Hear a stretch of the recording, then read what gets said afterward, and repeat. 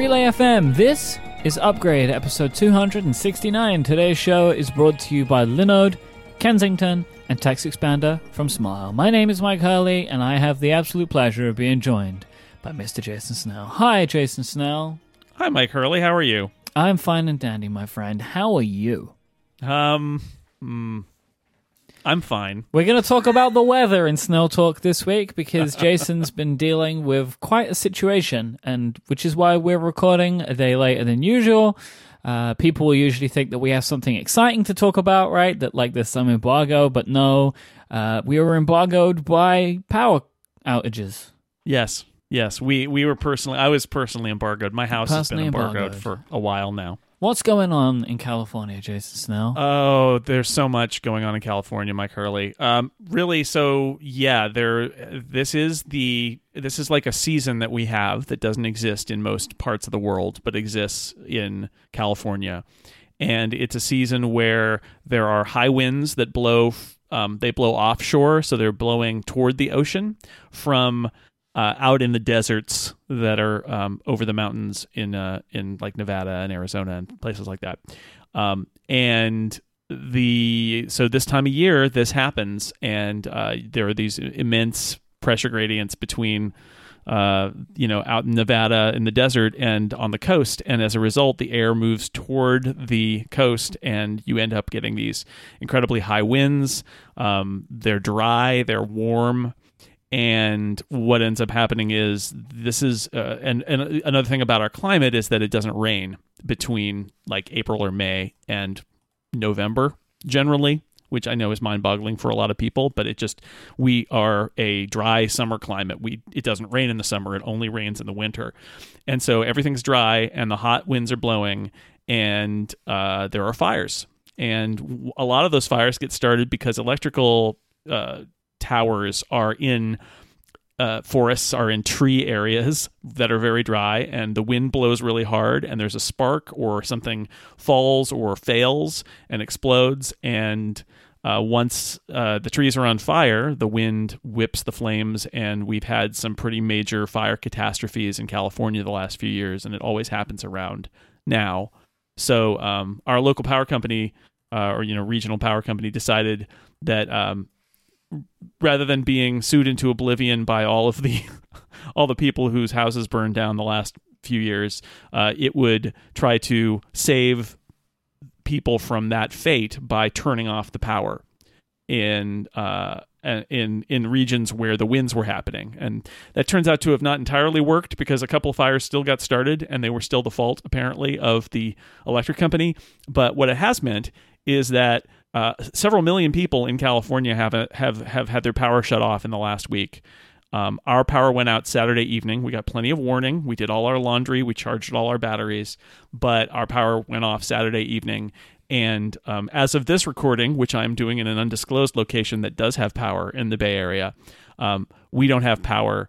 And it's Tuesday, by the way. It's Tuesday as we record this. We may not get power back until Thursday or Friday. It's entirely possible. And at one point, I think this is not true at the moment, but at one point over the weekend, essentially our entire county had no power. So everybody in Marin County was shut down, as well as other parts of the Bay Area. And this has also happened a little bit in Southern California. So it's a mess, and I have no power. And I just, I'm at a friend's place now, and where there's power. I honestly cannot fathom this. Like, I will say that, like, okay, this is obviously a very terrible thing, and it is hopefully protecting you against something horrific. And these wildfires have been devastating over the last couple of years in California. Out of interest, Jason, do you have any suggestion of where, like, if the people wanted to donate money to relief funds, like, is there... I don't. Okay. I don't. If they exist, I'm not aware of them. But there's a lot. This is going to be a great episode, Mike, because this is going to be the episode where you and I talk and you tell me what's happened. Because I haven't mentioned the best part. So we prepared. We charged all our batteries. We did all our laundry. We did all those things. The one thing though that I really hadn't anticipated is most of the cell towers went out and lost their connections to the internet.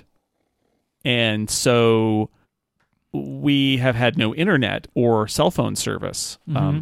Now, our local Whole Foods that I famously bought, peanut butter and Manchego from with Apple Pay, they have a gigantic generator that they had installed last week, and they have internet and they have Wi-Fi, and and they're open, and it's been a zoo over there. But we have several times a day gone over and gotten on the Wi-Fi and checked in, very briefly. But it's really not a solution to this. So I'm aware that there's been some news, and I'm looking forward to talking about it. And you may be able to tell me more about it. But before we did that, I actually wanted to give a tech angle to this story, which is how we have, the positive and negative about how we've weathered this extended power outage. And one of them is, I am very happy that we have some large batteries, the kind of which you take on a plane with you. It's actually the two largest batteries we have are the ones from our Away suitcases. Away is sometimes a sponsor here, but it's a really big battery. It can charge a phone multiple times. And so we have those, and I have a couple other little batteries. And that's been really helpful in sort of keeping our phones topped up. Yes, if it came down to it, we could go into the car and turn on the car and do it that way, but we haven't had to resort to anything like that. And so having those batteries has been great. I bought a few months ago, in anticipation of this, actually, I bought a solar charger, which we can put a link in the show notes. It's basically, I think it's mostly for camping, but it's this little thing that you unfold, and it's got 3 big solar panels, and it's got USB ports. And you hang it on. I was hanging it on my fence yesterday afternoon and charging one of the batteries. And I'd say, in a day it will charge one of those Away batteries. That's not bad though. It's not bad, and you can put your devices out there too. But yeah. you're laying your phone out there and it's just sitting out there. And I thought, why not just charge up the battery, and then that'll give us that battery again. So that I did that, and that's worked okay. The funniest thing though is I had this realization on day 2, which was, and I've been using the time productively. I've been putting my office, I've been redoing stuff in my office and moving furniture around. And I painted, and it's the whole, I got a new desk, and the whole thing is like setting up my office after 5 years in it as a temporary office space to embrace the fact that it's mine and make it nicer. So I've been doing a lot of those tasks involve like rewiring and moving things around, and you'd have to unplug everything anyway, and that's not a problem. So I did a lot of that, and I realized I have 2 UPSs. I have 2 uninterruptible power system devices, which are basically power strips with a giant battery. And the idea is that your computer, if the power goes out, you can keep using your computer for a little while. And I had this thought, I was like, wait a second. I could use that now. I had shut them off. I could use that. We could use that power. I could drain those batteries. And so my first thought was, well, this will be great. I will attach an Eero and my cable modem and turn it on, and then we'll have Wi-Fi. Well, my cable company, there's no internet on the cable lines. Like the whole thing is down. That didn't work. I mean, I got it up and running, and I got on the Wi-Fi, but boy, there was nothing on the other end of the line. So that's yes, good. but the cable modem never synced up with that, so that was a failure.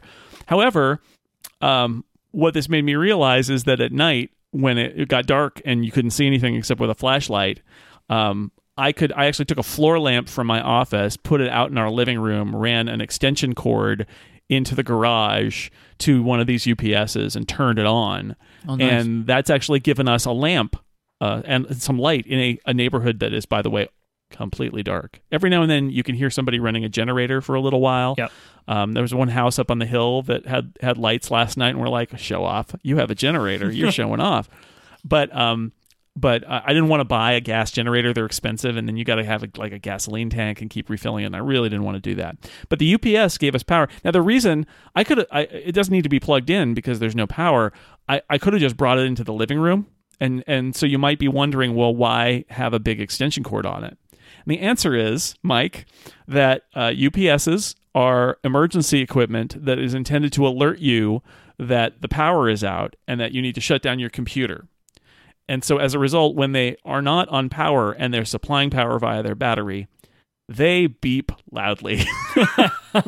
So I put it far back in the garage, ran this long extension cord, closed the door, had the lamp, and still, you're sitting there reading, and every 30 seconds there's a beep, beep from far away.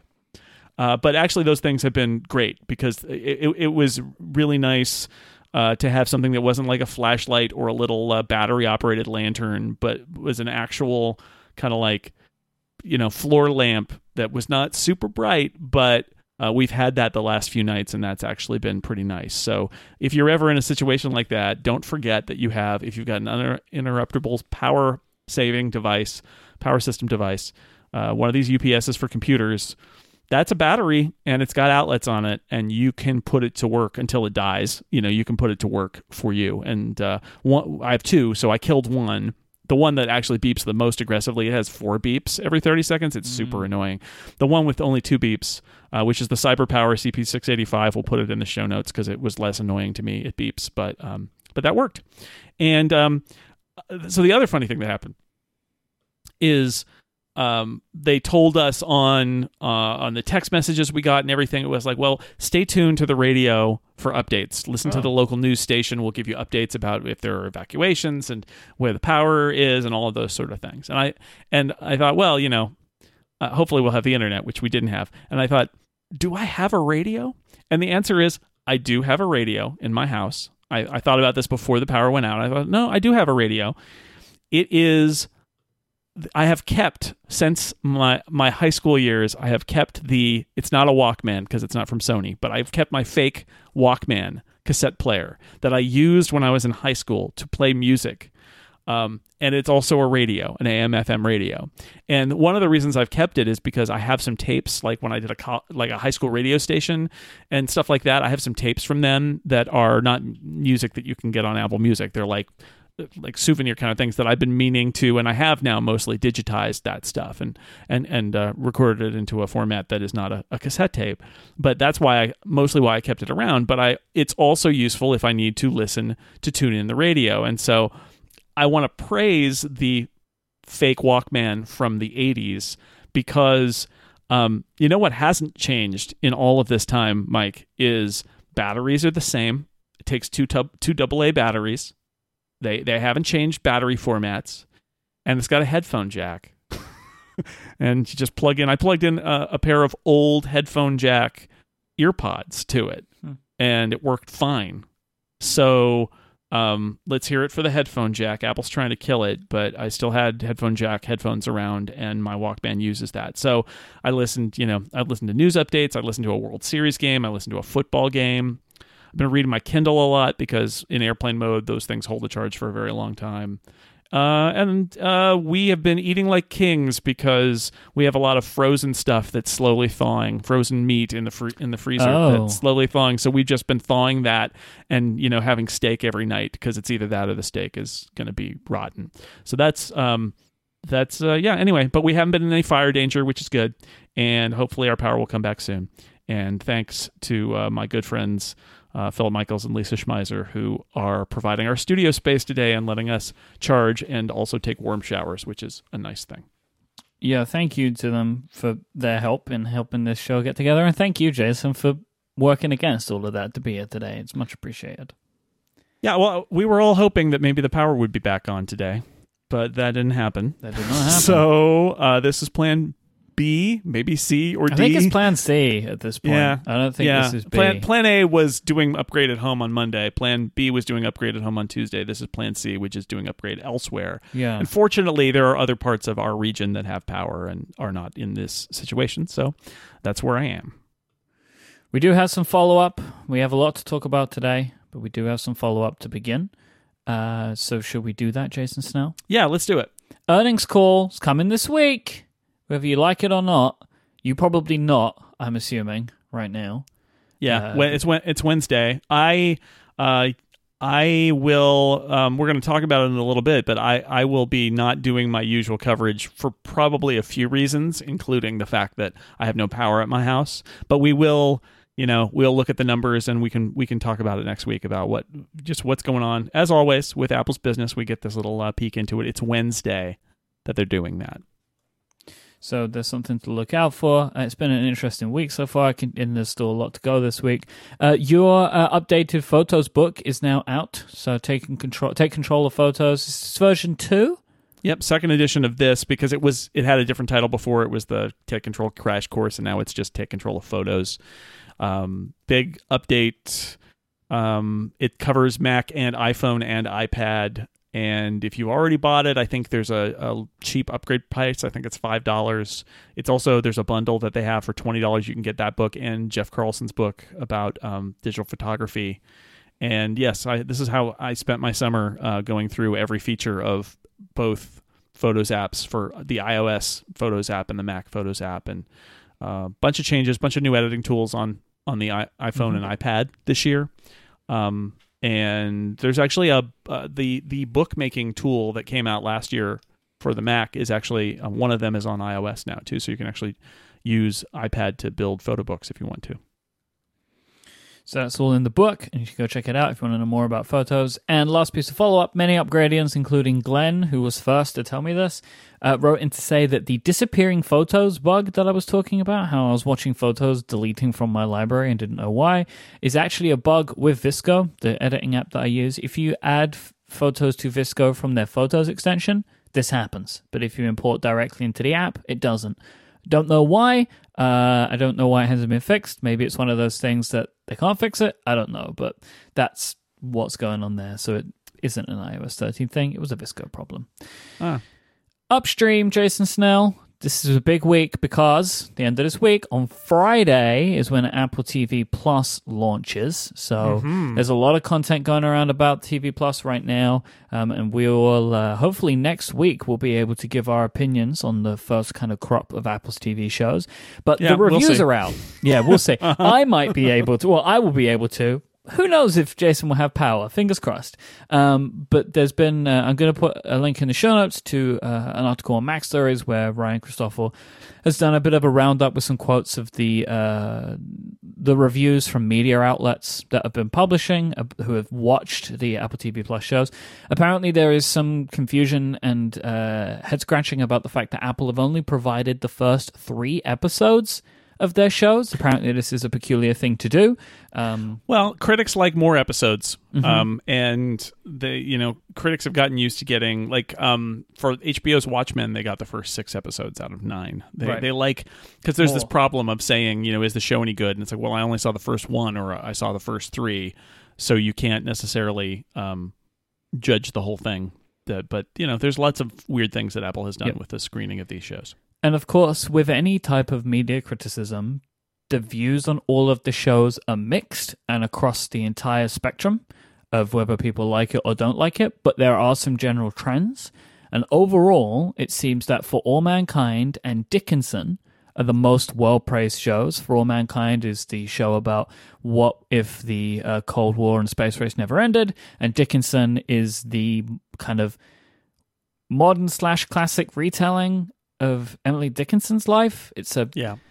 I can't really explain that show. I feel like I haven't got my head around it about what it actually is, but it's getting very well praised. The majority of the criticism, the negative criticism, is aimed towards The Morning Show and See, which are arguably the most hyped shows. Right. And that could be why people are looking at these more critically. There is definitely a possibility for that. It seems that there is a belief that The Morning Show gets off to a slow start, but things pick up in the 3rd episode. That's what's being said. And C, a lot of the criticism is around the pacing of the show, and that maybe they just spent too much money on it for the sake of it. It's kind of like the criticism towards C right now. And it seems that some reviewers don't really feel like they get it. So we'll see. But apparently there is... Oh dear. Apparently there is, as we thought, a lot of gore and violence in C. So, and also just other types of adult oriented content in the show. So, and a criticism I saw in one of my times huddled near the Wi-Fi at Whole Foods was that The Morning Show, I saw one review that said it they spent a lot of money on a show that looks like it just could have been on NBC 10 years ago. And again, I don't know how much of that is playing into the narrative where this is Apple, they're new, the knives are new to entertainment, the knives may be out for them a little bit. There was that story about the expensive NBC kind of thing. And, I will point out that saying it could have been on NBC 10 years ago, it seems really like a burn and really damning. But like, if the review was, it's like The West Wing, people would be like, wow, that's great, right? Yeah. And that was, guess what, a show that was on NBC like 15 years ago. So, you know, I think in the end, this was inevitable because it's TV. They're not all liked by, right? Like, this is, Apple's going to take its lumps, and they're going to have failures, and they're going to have successes. They're going to have critical failures. And then what will be interesting is what the viewers think too, because there are also shows that critics love that fail, and shows that critics hate that succeed. And Apple's going to have to go through all of that. But I for one, after talking about this for 2 years, am looking forward to actually seeing the shows, because as my my pal Tim Goodman likes to say, in the end, you just got to watch the show. Mm-hmm. That's the only real way to judge it. You can't judge the trailers, you can't judge the hype, you can't judge the deals, you can't judge the marketing. It is the show. So I'm looking forward to finally crossing that line where they're going to launch this thing and we can actually see this stuff. Yeah, and I'm personally, like, I've read summaries and stuff. I'm not reading reviews in details because I don't want to have my judgment skewed. Right. Because I want to reserve my own judgment for these shows. Like, I am not surprised that they are not a universal home run, because this kind of content is always to somebody's personal taste. I have no interest in, and anything I've seen of Game of Thrones I didn't like. Now, Game of Thrones is like considered to be one of the greatest TV shows ever, right? By a lot of people, or at least most of it. Certainly one of the most successful TV shows ever. Yeah, right? But like, you know, it's just like people's tastes are different, and I want to make my own judgment about Apple's content. But hey, you know what though? Like, and this is, I think this is why they've done this. It's free right now, so it doesn't matter. I think the more I'm seeing this, I'm like, clever. Like, that's why I feel like that's why they did this. They only have a smaller selection of shows. I saw some reports today that like they're going to be launching new shows like every week, every month for the entire year. Right? They're just got content just pumping in. I mean, like, we know what's there. Kind of maybe 6 or 7 shows at launch. We already know a bunch, right? That like we've seen, like Amazing Stories. There's the Kamal Nanjiani show, right? There's so much content that's not here yet, and it will roll out. But if it's free because you bought an iPhone, or it's free because you bought an iPad or a Mac in the last year or whatever, what difference does it make? Doesn't matter how good it is. It's free. And maybe you find a few things you like. That's the point, right? So they hedge their bets against the content maybe not being a home run for everybody. So, still more news, though. Lee Pace and Jared Harris have been cast to star in Apple's Foundation series. So it's a couple of great actors there. Lee Pace, you may know from, what did he play? Ronan in Guardians of the Galaxy? Yeah, you may know him from Pushing Daisies. He was the lead in that TV show. Jared Harris. He Jared was Harris. in Chernobyl. Mad Men. And yes, and also The Expanse. Yep. So a couple of great TV/movie actors there that they've signed up for what could be a very big show for Apple. This is the Isaac Asimov adaptation, right, of Foundation. And if you haven't read Asimov's Foundation, which was a bunch of short stories turned into a book written in the, I want to say 50s, I will just say that it basically doesn't even have characters. It's not, by modern standards. We did an Incomparable episode about it. It's a weird series of books, but I would say that gives huge latitude to the producers. I think we talked about this when they announced they were picking this up. Huge latitude, because you could do whatever. Like, you're putting your own take on this idea as outline sketched by Asimov, but there's so much room to maneuver in there. So I'm looking forward to it. It could be very interesting. And in advance of Friday, the Apple TV app has launched on Amazon's Fire TV. So that is now available now if you are a Fire TV customer. So I think at this point, it's everywhere they said it would be.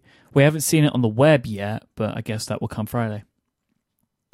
Yeah, I took this opportunity to install the Roku app on my TV because my TV is a Roku TV. And it is weird, right? When you open one of these apps, suddenly it's like you're using an Apple TV in that one app. It's very strange. It's because it is like the TV app on the Apple TV, and it's all the Apple TV interface conventions, except in a different device. It's very strange, but it's everywhere. I'm pretty excited, right? Because I feel like we spent the last 2 years focusing on this when definitely other tech podcasts have not been, right? Like, right. I think at this point, it is both a joke and a serious thing that we focus on this show. It's like something that we have devoted time every single week to for like 2 years now. And it's about to happen. It was a great run, and this is the end of Upstream. Goodbye everybody. No, there'll never be any more news about streaming media and Apple. Yeah, and like I don't know how we're actually going to structure the reviews. Like it might be that next week we just spend some time giving some overall feelings on them.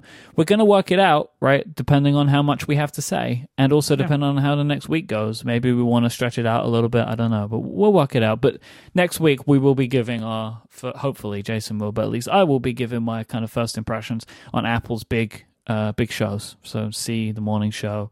And For All Mankind? For All Mankind, there you go. It's called Man on Fire. I don't know why I was going to do that. That doesn't make any sense. And Dickinson, they're kind of the big shows. Maybe I'll check in. I think we've got some kids stuff launching as well. I'm going to poke around and watch some of that over the weekend, which I'm very excited about.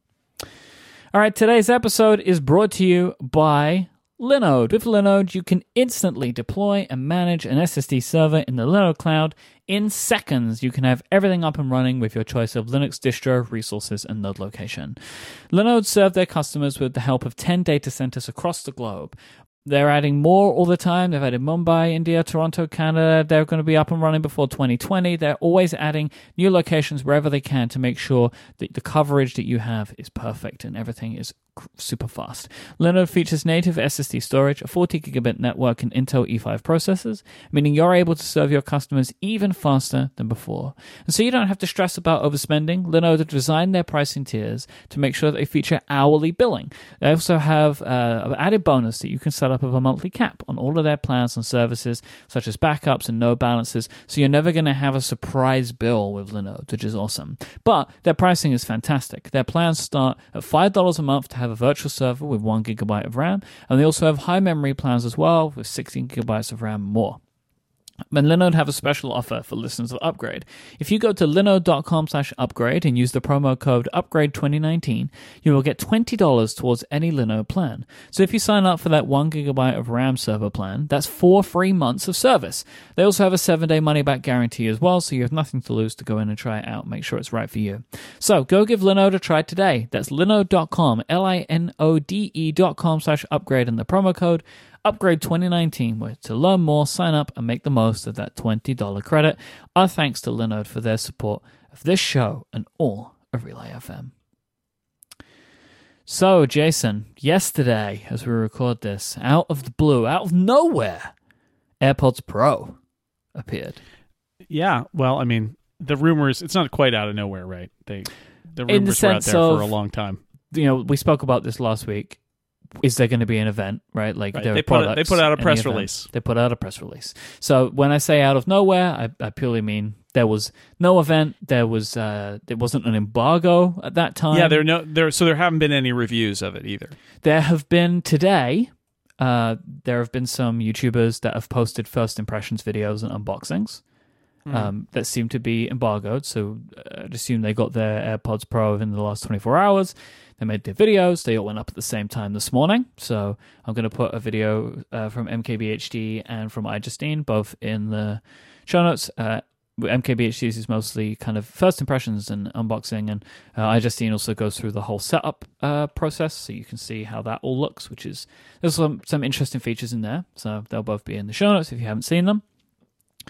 But they feature a lot of things that we were expecting, some stuff that we were expecting isn't there, but by and large, this is the product that we have been expecting Apple to be making for kind of about a year, I think, since the first time we heard about what this product could have been was in a Mark Gurman report quite some time ago, talking about AirPods with active noise cancellation and kind of water resistance, and they're kind of two of the big things that this product has. So the active noise cancellation also comes with something called transparency mode. These are two different settings for how you can have additional sound or reduced sound with the AirPods. You effectively have 3 states that the AirPods Pro can be in. It can be with everything off, so it's effectively just like a regular AirPod as we have them now, even though they go in the ears, but it's not doing anything special. You can have noise cancellation, right, where it's using a bunch of microphones to measure the outside sound. And also, this is wild, there's a microphone inside so it can hear what your ear is hearing to try and listen to your ear more, like to try and reduce it even more, right? So that's the noise cancellation. Then there is transparency mode, which is something you can toggle on and off or leave on completely, which is effectively bringing in more sound from the outside. So transparency mode could be really useful if you were, say, on a bicycle, right, in the street. So you were having actual sound coming in as well as your podcast to balance that out. I'm keen to see what that's like, the transparency mode just on all the time. But another great usage of something like this is if you're using noise cancellation, you're on a plane, you want to hear the announcement, you just quickly toggle transparency mode on, so you get that coming in, and then you go back to noise cancellation. Yeah, I have used this because other headphones have all of this. This is not like my Sony noise canceling headphones have an active noise canceling mode, a not noise canceling mode, and a transparency mode. So it's all in the user interface. This may actually be a lot easier to control with this weird control scheme that they've got. You're no longer, Mike, I think you'll be happy about this, right? You're apparently no longer having to just no more tapping, punch a hole into your eardrum in order to pause things. Without a shadow of a doubt, my favorite thing about this. I've spoken time and time again how I hate the physical tapping of AirPods to try and get them to do something. This has all been replaced now by something called the Force Sensor, which is hilarious to me. It's like they've finally moved away from Force Touch, and now they've just brought it back again. So the Force Sensor, it's like a little indentation in the stalk, like of the AirPod, which is now smaller, by the way. So the stalks are way smaller. Like the AirPods themselves are overall physically much smaller than the previous AirPods, so the regular AirPods. But you squeeze it. So you can tap it to pause, you can double tap it to skip, triple tap to go back. I can't find out right now how customizable they are. I'm not sure about like if you can trigger one for the Ahoy telephone. I haven't got complete confirmation of that because it doesn't have like there's like double tapping or anything like that to trigger that anymore, and the Apple website doesn't say that there is a pre-built one to do that. You just use the Ahoy telephone, like the actual audible trigger word. But you can also press and hold the Force Sensor to toggle transparency mode on at any time. So if you want to be able to bring noise in. And you may, even if you have active noise cancellation off, you still may want to do that because they go in the ears, right? They have the silicone tips. So there's 3 sizes of silicone tips included, and you can find the one that fits for you. Apple actually have something called the Ear Fit Tip Test, where you put them in and you run it in the settings app, and it's using those microphones, right, the inside and outside microphones, to make sure you have a good seal, that there isn't too much sound leakage or whatever, which is a very Apple feature, right? Like it's little extra little thing that they're doing to make the experience nice. Right, and the way the case is built, it looks like they leave enough space in the case for the largest ear tips. Yes. Case is very different. It's now kind of more wide. It's kind of like if you turned the current one on its side and just like stretched it out a little bit, shrunk it down a little bit. It's a very, very different shape. And as you say, they're doing that because they want kind of to be able to spread the kind of the AirPods further away from each other so you can allow room for different tips.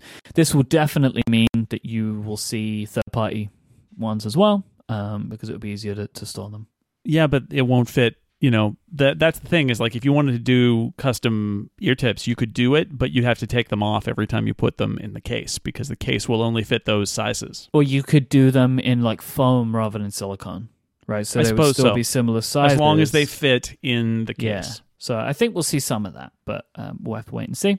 Because I personally would have preferred foam to silicone. This is the thing. I'm very conflicted about this like I have ordered them. They're arriving tomorrow. I previously have not enjoyed using noise cancellation at all, but Apple have said like they're doing some. They have an innovative vent system to equalize pressure, minimizing the discomfort common in other in-ear designs. So I'm keen to see what that feels like because that is the problem I've had. Like the pressure makes me feel nauseous, like I don't like it. It's like that vacuum feeling. And the kind of the MKBHD was saying that like it's more comfortable for him than other headphones like that. The vacuum feeling isn't there as much, so I'm keen to see if that makes it better for me. The other is that in-ear headphones have never really worked for me. They fall out, but I'm wondering, these are so light, right, that maybe it won't be a problem for me. We'll wait and see. So Who knows? I'm keen to see what that's going to be like. They're IPX4 water resistant. I looked this up, Jason, because I didn't know what that meant. And apparently IPX4 means resistant to water splashes from any direction. These are not waterproof like an iPhone, right? Like you can't dunk these, right? Like you would an iPhone. But the idea is that sweat or rain or something isn't going to ruin them. Yeah, and it's probably rain resistance is the best thing here than anything else. But don't I don't know. You can't swim in them anyway, but don't swim with break. them, yeah. You get up to 4.5 hours listening time with a single charge, up to 5 hours of active noise cancellation and transparency off. The case gives 24 hours more battery. This is pretty much exactly the same as the current AirPods, which is great. I would not have expected that. They're smaller, and you have the active noise cancellation. You still get 4.5 hours. It's pretty impressive. Yeah. They obviously feature the H1 chip, the newest chip that's in AirPods and the new Beats Solo. The case is wireless charging, lightning charging. It comes with a lightning to USB-C cable. When I originally saw that, I thought it meant it charged by USB-C, but no, that's not how that works. And that's kind of where we are. Like, do you have interest in ordering this product? Like, have you? I am interested in it. Well, no, I haven't because I haven't had the internet. Yeah. I should get a pair. I'm not going to go into great details, but yeah, I think I'm going to get a review pair of this week. So, okay. We can check in next week. That's an email I got while standing outside Whole Foods. Was, nice. Hey, would you like to come down and see us and the new AirPods Pro? So great. I will. I'll do that later this week, so we can talk about it next week. Yep. And I am excited. I use custom. I have been using custom, but also like the silicone ear tips for a long time now. The AirPods actually fit my ears okay, but I prefer this. I prefer having a little more noise isolation. I treat the AirPods as sort of I can listen to them in certain circumstances, but like I can't use them with a lawnmower, for example, because it's too loud. And after spending so much time with custom fit earphones in my ears, people are like, oh, are you comfortable walking around with AirPods because you can't hear anything? It's like, are you kidding? I can hear everything because there's no seal. So how would these feel? I'm very interested in that. I'm keen to see if they pass the lawnmower test. Yeah, well, that's okay. It's a deal. We'll find out. No collars. We were expecting collars. Those were the rumors, and it made sense that they would do collars, but they're all white. I feel bad about that only because, I get it. White headphones is an Apple thing going back 20 years now or 18 years now, but and I get that. At the same time, giving people other options is nice, and I think people would like other colors, even if it was just a couple other colors. I think this is just a running thing for us on this show, which is, hey, Apple, people love personalizing their tech, and one way they do it is by choosing a color, and it works for the iPhone. Let's do it everywhere. There was so this was part of what we were wondering if Apple would have press releases, and we were thinking back to when did they do all those product announcements day after day? It was like much earlier in the year, right? Yeah, I don't remember, but yeah, I think the initial rumors of this were earlier this year, so it's clearly something that they really maybe they had trouble with, but they wanted it out by the holidays, obviously, because this is a great product to have for the holidays. But we were wondering if they would release this product along with other products this week. Maybe there's still things we want to see. The Apple Tag, AirTag, as it's now called. Guilherme Rambo found in 13.2 because that came out as well. We'll talk about that in a bit. AirTag is something that is referenced in 13.2. So this is Apple's Bluetooth tracking device. So there's more smoke around that fire. We're expecting that. Maybe new MacBook Pros. And the wonder was, are they going to do this thing again where they have like multiple product releases coming on at different times? And That was in March, according to David in the chat room, that Apple did this before, where they had shots over the shoulder of Tim being posted to Twitter, right? He'd have like different products and stuff, and that just kept happening. He had like an iPad, then he was drawing things on the iPad. And Tim Cook's Twitter avatar changed yesterday to him wearing AirPods Pro. That just did that silently. So I was like, oh, is this going to be a trend? But we're here on Tuesday. There have been nothing else announced. Tomorrow we have earnings, so it seems unlikely. Friday is Apple TV Plus, so maybe Thursday for other stuff. There is a new version of Catalina, which has just come out today, 10.15.1. As it stands right now, there isn't any. I haven't seen anything before we recorded about any more smoke around the MacBook Pro fire, but we have AirPods Pro now, so they're, as Jason knows, they're going to be out before the holidays. Can follow up next week about what we think about those. But there was also a bunch of software that came out this week, lots of point revisions to Apple's software, and we'll talk about that in a second. But before we do, let's thank our second sponsor, which is Kensington. So Kensington, they're the people who make universal docking stations designed to increase productivity. With Kensington docking stations, you get access to more ports. You can make your sleek MacBook, your Chromebook, or any other laptop as powerful as a desktop. It's plug and play with no drivers, so you can enjoy up to dual 4K displays with HDMI and DisplayLink video connectors, plus USB 3.0, USB-C, Thunderbolt 3, with power delivery available. The Kensington engineering team has 3 decades of experience in high-volume manufacturing of IT products, plus with rigorous test cycles and quality control. This means all of their products are tested above industry standards. This is something they're proud of.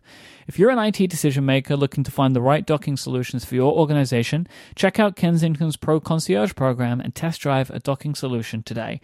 Go to kensington.com/upgrade right now to check out their products. That is kensington.com/upgrade to learn more. Our thanks to Kensington for their support of this show and all of Relay FM. iOS 13.2, Jason. It is here. Oh, did that come out? That came out. I had the beta on a phone because I tried out Deep Fusion, but I haven't been in any situation to update my my iPhone. So there's been a bunch of software updates, and all these software updates were needed to support the AirPods Pro. So 10.15.1 is out, 13.2 is out, Apple Watch 6.1 is out. There it is. I'm going to install this on my phone right now. Great, go for it. So let me run through. So it includes the new emoji, so they're all available. Deep Fusion, Jason. I've been taking some photos. I was taking some photos with a. Did you put on your sweater? I did put on a sweater, but it didn't have an intricate pattern, so that was useless. But I was taking photos of a woven blanket that we have with a 13.2 device and a 13.1 device. I don't know if anything's happening. That was my experience when I had a 13.2 and a 13.1, both iPhone 11 Pros, and taking photos simultaneously, and then looking at them and saying, "Did it work? Did it fire? Did it?" And I couldn't even tell if it was triggered or not because there's no indicator. So this is kind of just one of those things where I'm like, I will trust that in some situations I am now getting a better photo, but I'm going to stop looking for it. Along with 13.2, with camera stuff, you can change video settings in the camera app, right? So if you want to change from 30 to 60 frames a second, you can do that. And it also brought some features of iOS 13 that had yet kind of not arrived. Announce messages for AirPods. So this is like you get a message when you have your AirPods. It can let you know. And also the AirPods audio sharing came with iOS 13.2. So this is where you can use multiple pairs of AirPods to listen to things on one device. HomeKit secure video and HomeKit routers. That is now in 13.2 and in Catalina. I am keen to see what products become available for this. Yeah, here's one of these things I've been meaning to mention. It is that I, as somebody who pays a lot of money for iCloud storage for photos, I really like the HomeKit secure video announcement, but that's all we heard about it. Like I'm ready to buy some home cameras that use HomeKit secure video, but where are they? This is the idea that you're, rather than streaming to a camera maker's all your video from your house into your camera maker's cloud service that you're getting for free or paying them extra for or whatever. If you're an iCloud user, you just use Apple. And Apple is the one that stores that video. And if you trust Apple and not the makers of various video cameras, it's a great idea. But where is it?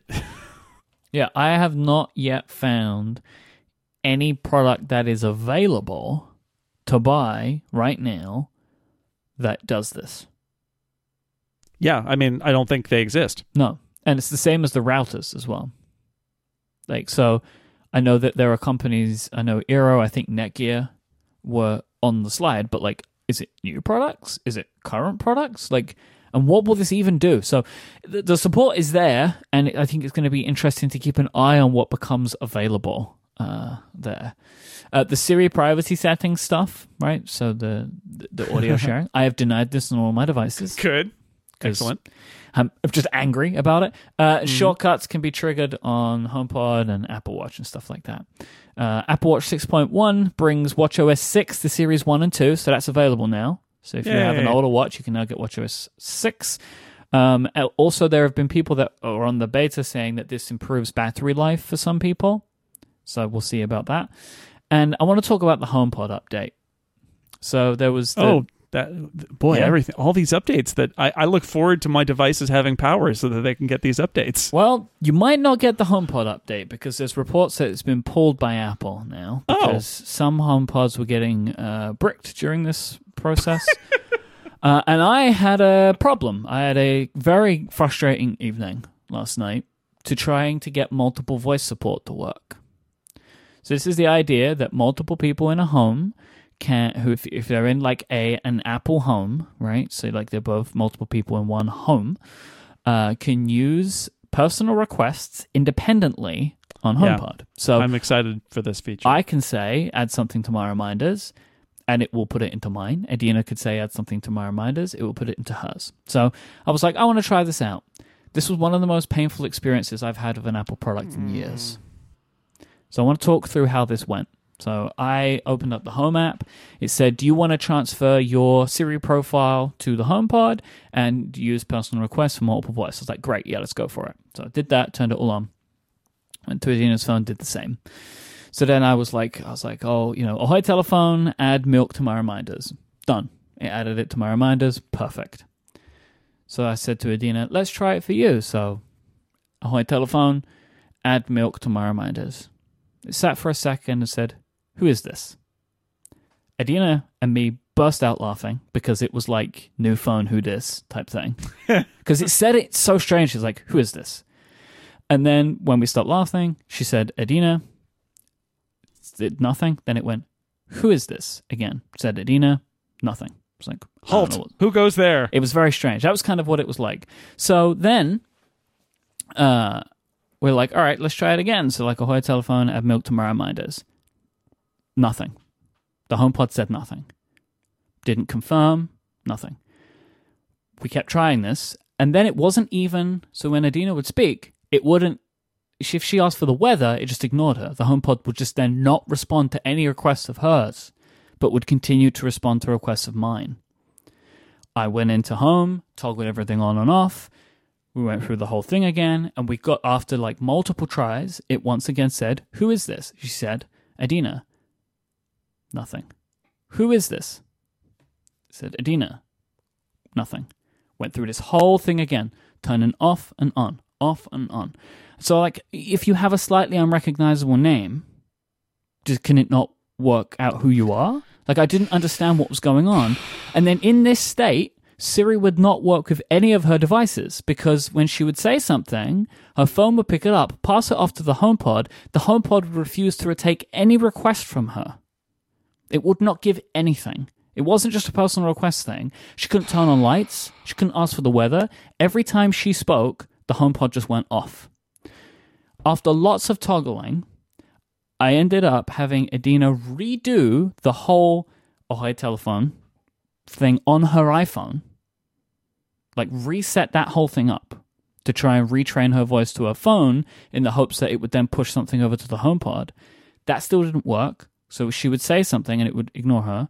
Then I thought, well, let me try something else. So I went and held down on the HomePod, like where you can press and hold rather than use the trigger word. That's how I've been using my HomePod for the last couple of months. There you go. And then for some reason, this then worked. So then when she said, "Who is this?" When it said, "Who is this?" she said it was Adina. For some reason, this made it work. Now it works. So if she says to put something to reminders, it will do that. But this process probably took me about half an hour. And I don't know exactly what it is that I did that I got to make it work. But it was absolutely infuriating. And I was talking to some friends about this. Somebody else tried to do it, went into the exact same process. So this might be another reason why the HomePod update got pulled. But this feature is not ready. And I don't know why they put it out there. Because it just did not work. Like, it completely failed. And the idea that, like, during this process, if it doesn't recognize a voice, it then just ignores that voice is madness. Like, it was just, really, really just very frustrating. It's like you got caught in a strange bureaucracy. Yes. Except Siri is the bureaucrat, right? Like that seems to be what happened. It's like, I'm sorry, you don't have the right form. Is this the right form? I'm sorry. Who is this? Is this the right form? Like, but how do I get out of this thing? Yeah. And the answer is Siri can't help you there. This is just one of those things where, because I'm a nerd, I know that there are certain steps of troubleshooting to go through, right? And because I know how these products work, I can try different things. If you don't know that, like, maybe some way to trick Siri without using the trigger word is to hold down on the HomePod and have it, like, force the request. Like, your HomePod and then just Siri in general is rendered useless because now all your devices are passing over to the HomePod and the HomePod refuses to listen to you. So that was really frustrating, but now we got it to work. It's a great feature. Handoff of audio is really nice. So this is where you can be listening to any audio, and you go up to the HomePod, and you kind of hold your phone onto the HomePod like you're scanning an NFC sticker, and then using AirPlay, it transfers it over with a little notification. I wonder if it actually has a little NFC thing in it. That is, it really feels like happening that, there. Because if I wasn't putting it super close to it, it wasn't working. So, I don't know how exactly it's doing it, but it really did feel like it was an NFC-based thing. So I'd be keen to know if anyone actually knows the answer to that. And also the HomePod now does, quote, relaxing high-quality soundtracks of ambient sounds. So you can ask it to play you, like, waterfall noises or rainforest sounds and stuff like that. So that's all the software updates. The HomePod stuff, great if it works for you. Okay, well, but it's gotten pulled. As far as I can tell, the HomePod update has been pulled, yes. Huh. For maybe this and other issues. So yeah, there's some Apple reports today. Is having a heck of a fall, aren't they? Yeah. So Apple they've got a support document that there is a potential issue with the HomePod and it being bricked, so they've pulled the software update. Because now it feels like the HomePod update got rushed out because of the AirPods Pro, right? To support all of that. So all you've done is proven your problem again. That you pushed out a software update that wasn't ready to support hardware that you had to get out for whatever reason. It's the same as the iPhone. I don't know what's going on over there. It's been a bad year. It's been a tough few months for them. Apple apparently, according to Mark Gurman, is hiring a new team to work on smart home software and hardware. Apparently, Apple is looking to revamp HomeKit to encourage more third-party adoption and may include them building more smart home products of their own again. Don't know what to think about this. I feel like we did a show earlier this year based on some rumor because they hired somebody, right? Didn't they hire a guy to be in charge of this? Yes, they did. They hired... I have to sign into Bloomberg to now read this article. R.I.P.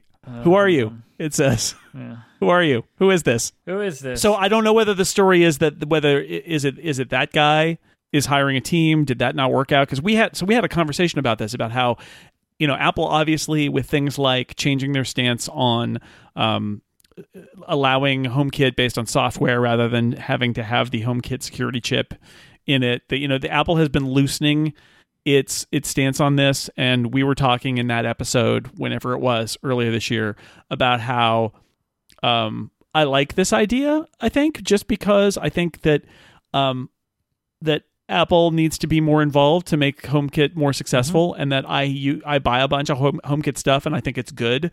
And I think that it adds somewhat to the ecosystem, but there's also just this feeling that the competitors are focused on this on a level that Apple just isn't. So maybe this is the fallout. Yeah. So I've signed in now. Okay, was good. Congratulations. Andreas Gall, who ran a company called Silk Labs, and Apple acquired them in 2018, and they are an AI company. And Andreas is running this team and reporting to Craig Federighi. And then they're looking to do definitely revamping of software and maybe looking at hardware as well. Yeah. I mean, hey, might I suggest a Wi-Fi router? Be nice, right? Like Google just did the update to their Wi-Fi system where they've made each one of them a little Nest Home Mini, which is a very clever idea, I think. Right. I mean, that is the argument that I think people had when the HomePod came out, which is why is this not a Wi-Fi distribution device? Assume now that Amazon owns Eero, they surely will put Echo into Eero. Yeah, Echo. Ooh, put Echo into Eero. Echo That's Eero. weird. Yeah, I figured like that's the next step of this, right? Is that all of your smart home devices ought to be making their own mesh network and relaying your Wi-Fi. I think it's a good idea, right? Like if I'm already putting this little thing around the house, why not also make it my smart assistant too? I just think it's a smart idea. Having taken my office apart and put it back together over the weekend, the number of redundant or at least potentially redundant little plastic boxes, it's like I have like 4 Eero plastic boxes. I have a Hue plastic box. I have a Lutron plastic box. I have 2 Apple TVs. I have so many of these devices that are redundant for various smart home things or for Wi-Fi. And I think to myself, if my Apple TV and I have 2 of those and I have 2 HomePods, like I could cover most of my house with those if they also did Wi-Fi and talk to each other. And it just... that's got to be a goal, right? Is to make this stuff a little more unified. And if you're Apple, like Apple's abdication of Wi-Fi, I understand it from the perspective of the like, do we want to make a router and compete with the Linksys of the world? But the answer is no. You want to compete with the Eeros of the world. You want to, which Amazon now owns, by the way, your competitor. You want to create a system of easy Wi-Fi. Right, but do they, though? Well, I mean, I think you look at this and you say you do, because if you want to have a home network, not just for your smart home devices, but for your iPhones and iPads and Macs, and you want to spread devices throughout the house, there's a real argument to be made that Apple already has those devices embedded in a lot of houses and they don't do enough, and that this would be a way, instead of having Amazon suddenly be the ones who rush in to provide your Wi-Fi for a house, or Google, then have it be Apple. So, but like this is going back to what we were talking about earlier, right? Like they've got HomeKit for routers. And it's true. Is that not maybe what they want to do? I mean, I don't know. Like I was talking to Adina about this earlier on. Like, I mean, I'm intrigued to see what the HomeKit for routers and the HomeKit security camera stuff does, because I would like to include both of those product types into HomeKit. Right? Like, we have a Canary, and our router doesn't have any kind of smart stuff, and I want to be able to integrate all of that into one system, and so I would like to see Apple trying more aggressively to make companies want to put their products into HomeKit, right? Because I would like to be able to move to a future where all of my smart home devices are integrated via one system, and I don't need all these boxes and bridges and all that nonsense to make it all work, because it makes things tiring and frustrating ultimately, right? And you want to adopt this stuff less, I think, because of that. Like I just saw, pretty excited about this. Eero launched in the UK today. So, and then I'm hoping that maybe if I want to see like, how does that stuff work with the HomeKit stuff and all that? Like I'm really intrigued about all of that.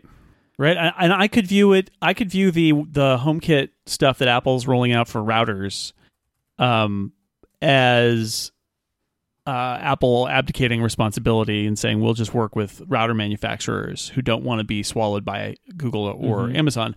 I could also view it as the start of a program that ultimately includes Apple playing in that game, but it's your Apple ecosystem compatibility thing that they're allowing routers to support.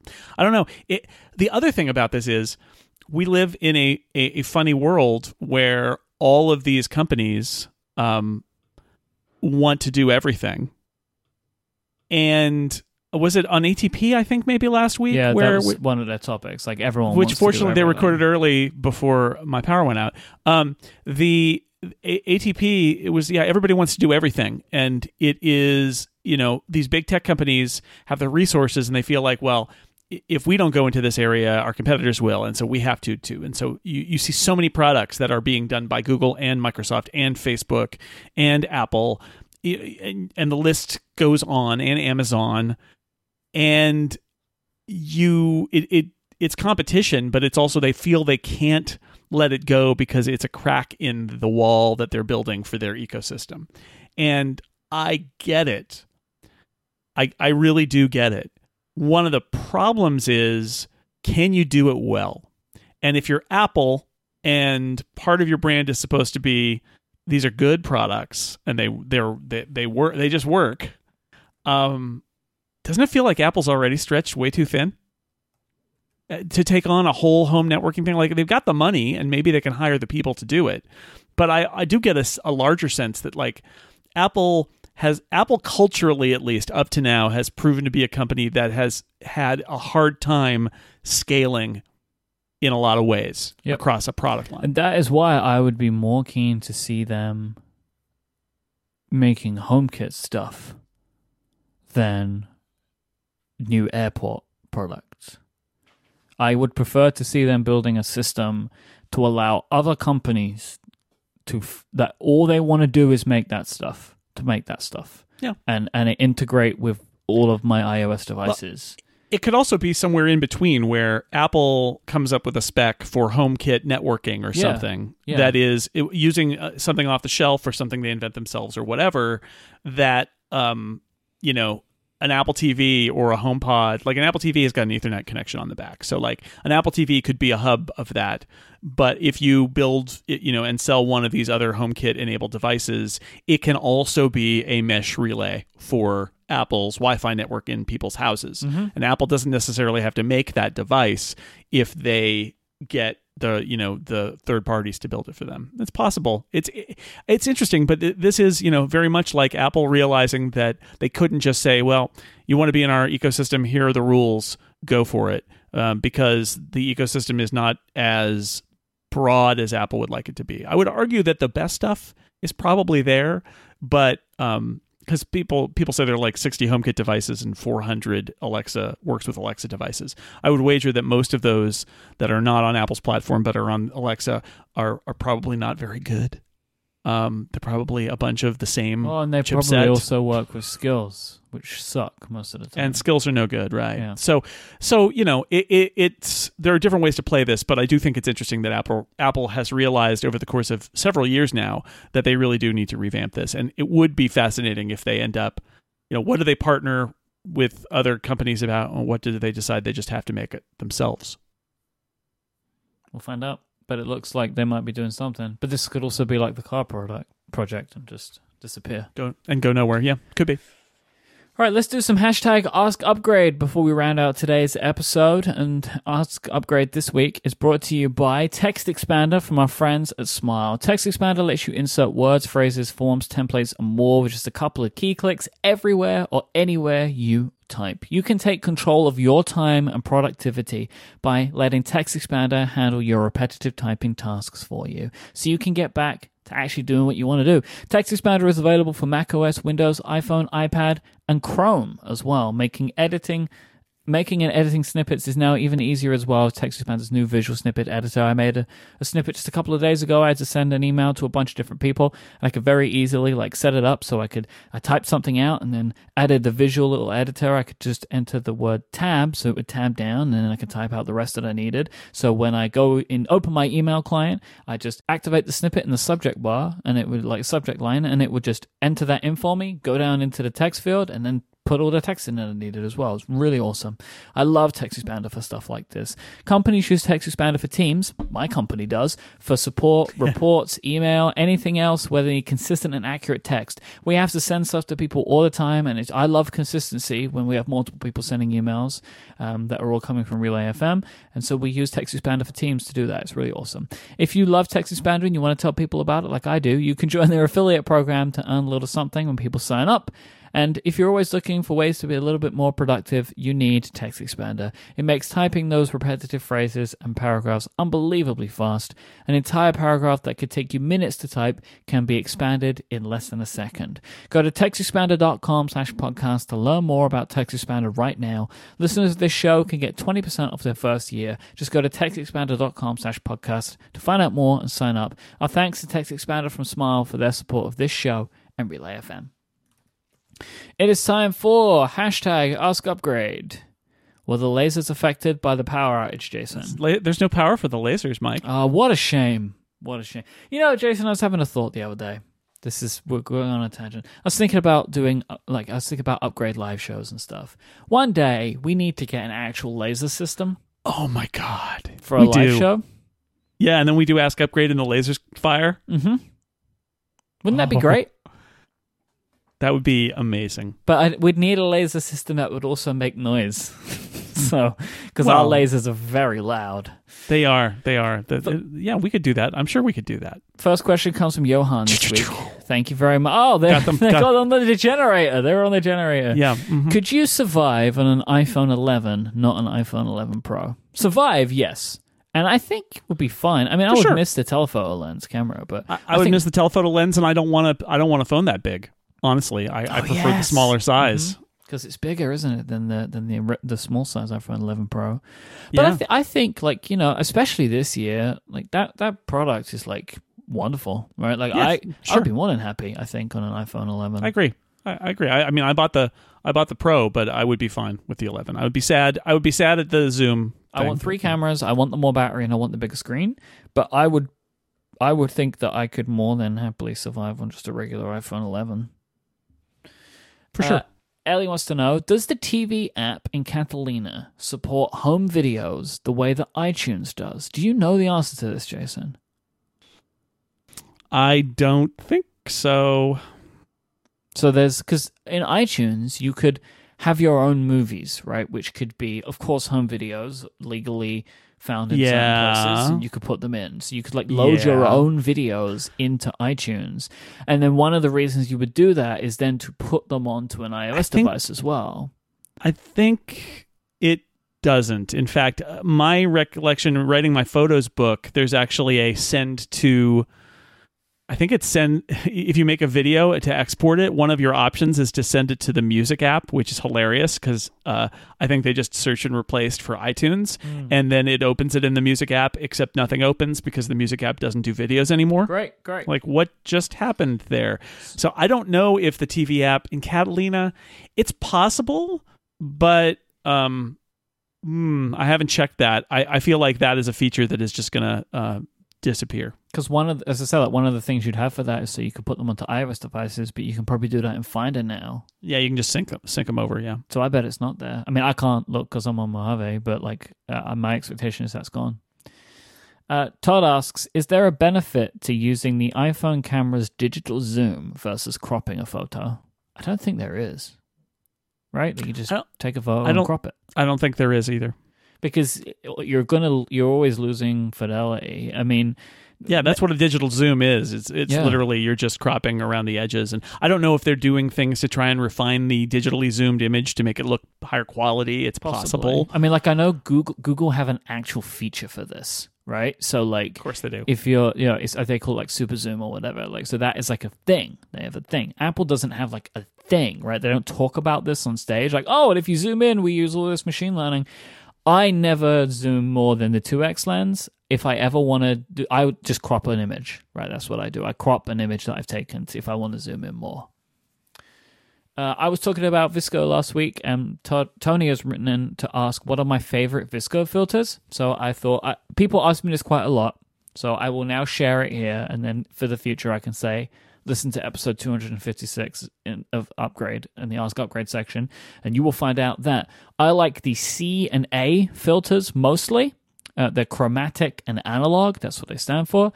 Primarily, the filters I use are, get a pen and paper, A1, A2, A8, A10, C3, C6, C7, and C9. They're my favorites.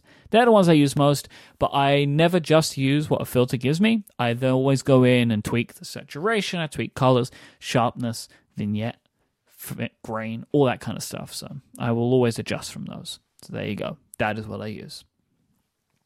Jim asks, is there a way to trick photos on Catalina into scanning for faces more aggressively? I've left it running in the background for almost 2 weeks, and it only seems to make progress very intermittently. Do you know, Jason? Nope. There is no way to do this. You just have to... I'd say I think the best thing you can do is go in and tag your stuff aggressively. Is to say, go into photos that have people in them and scroll up and find the faces and tap on them, or if you're on the Mac, you can they just show up when you go to a single view. It puts little labels on all the faces, and start naming people and saying this is this person. You go into the photos or the people album in Photos on, again, iOS or Mac, and go into individual people, and it'll often ask you, can you verify some more faces? You can actually scroll down and force some more manual verification of faces if there's more that are possible. The more you feed that engine, I think the better it does and the more stuff aggregates, but you do kind of just have to wait, and you're kind of at the mercy of the software to run in the background and do it.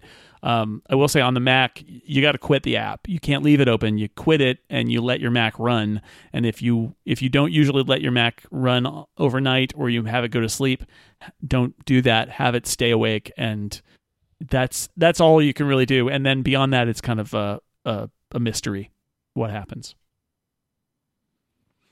Rajiv asks, what is the advantage or point of using profiles in tvOS 13? So this is where you can have, it's multiple user support, right? So you can have multiple people on a TV. As far as I'm aware, as apparently the tvOS guy, which is a connected joke, you have access to your own purchase content, and the TV app is personalized to your preferences. So it's not mixed in with anybody else's.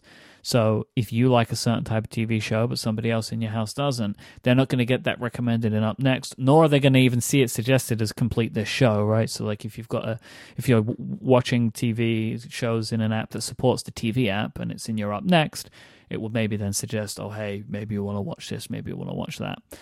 So it's not all going to get mixed up. You can have it separated. We just have the one thing here because me and Adina watch TV together. Yeah. We're watching stuff on the TV, so we don't need it split apart. But I think apps can support the API, maybe? No one's doing it, though. But no one's doing it because no one wants to share that information. So this would be, for example, if Netflix supported it, you wouldn't need to choose, hey, who's watching it in Netflix? It would know, but it doesn't seem like there is any app using that, or any of the major apps that seems to be using it right now.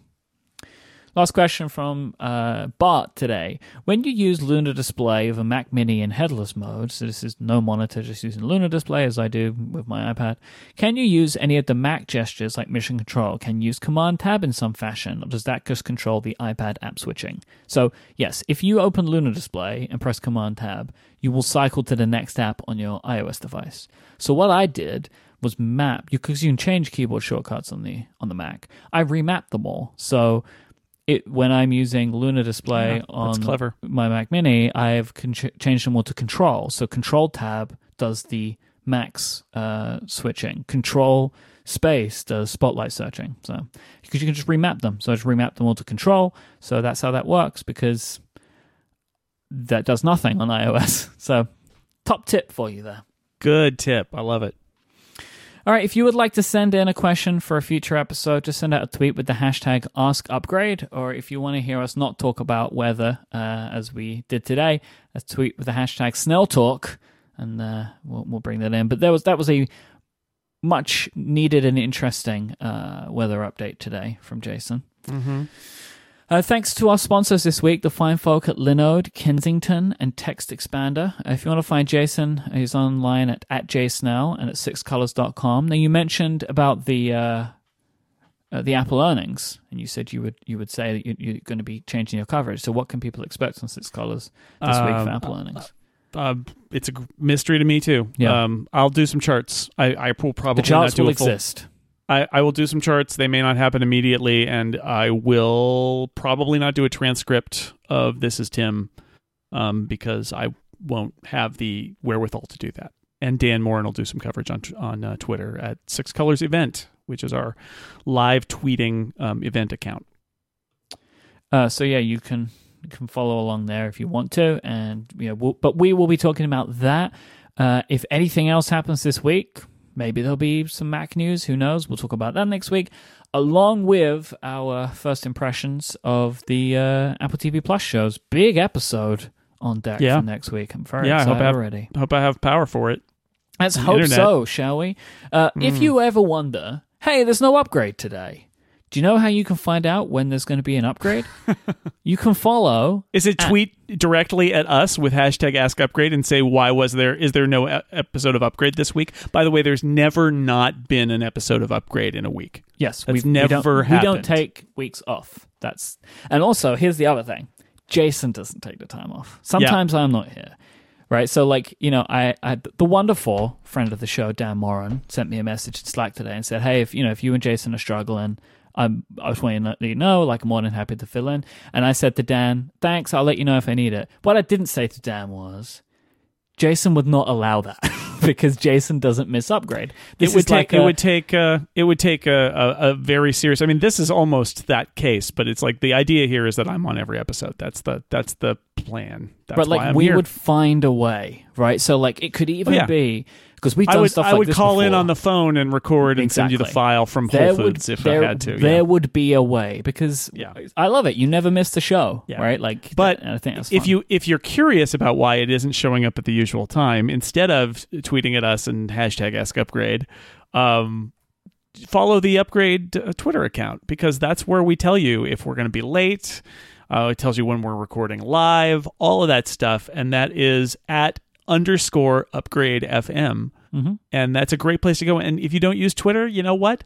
Twitter.com/_upgrade FM will show you what we're tweeting. And that account essentially only does it's live. We're live on Twitter. The episode's been posted and any schedule announcements. That's why it's there. And if there's merch, we'll post it. And sure, that's true. Or if we ever did a Twitter poll, I guess that would be it, but we don't. Mm-hmm. So a couple of tweets a week, so it's a low-volume Twitter account to follow. But you will also get scheduling updates, and that can be very useful. Plus, every now and then, we change the avatar when it's in a new season, right? So with draft season, there's a new avatar. If it's summer of fun, holidays, summer of fun. It's gone. That's a good place. It's not place fun to now. follow. There's no fun now. Well, it's like the fall of fire. I don't know. Of darkness. Fall of darkness. There you go. We did say it would be like the winter of discontent. Like that was where we were going. But there it goes. Okay. Thanks so much for listening to this week's episode. We'll be back next time. Until then, say goodbye, Jason Snell. I'll leave the light on for you, or I would, but I can't because I don't have any light.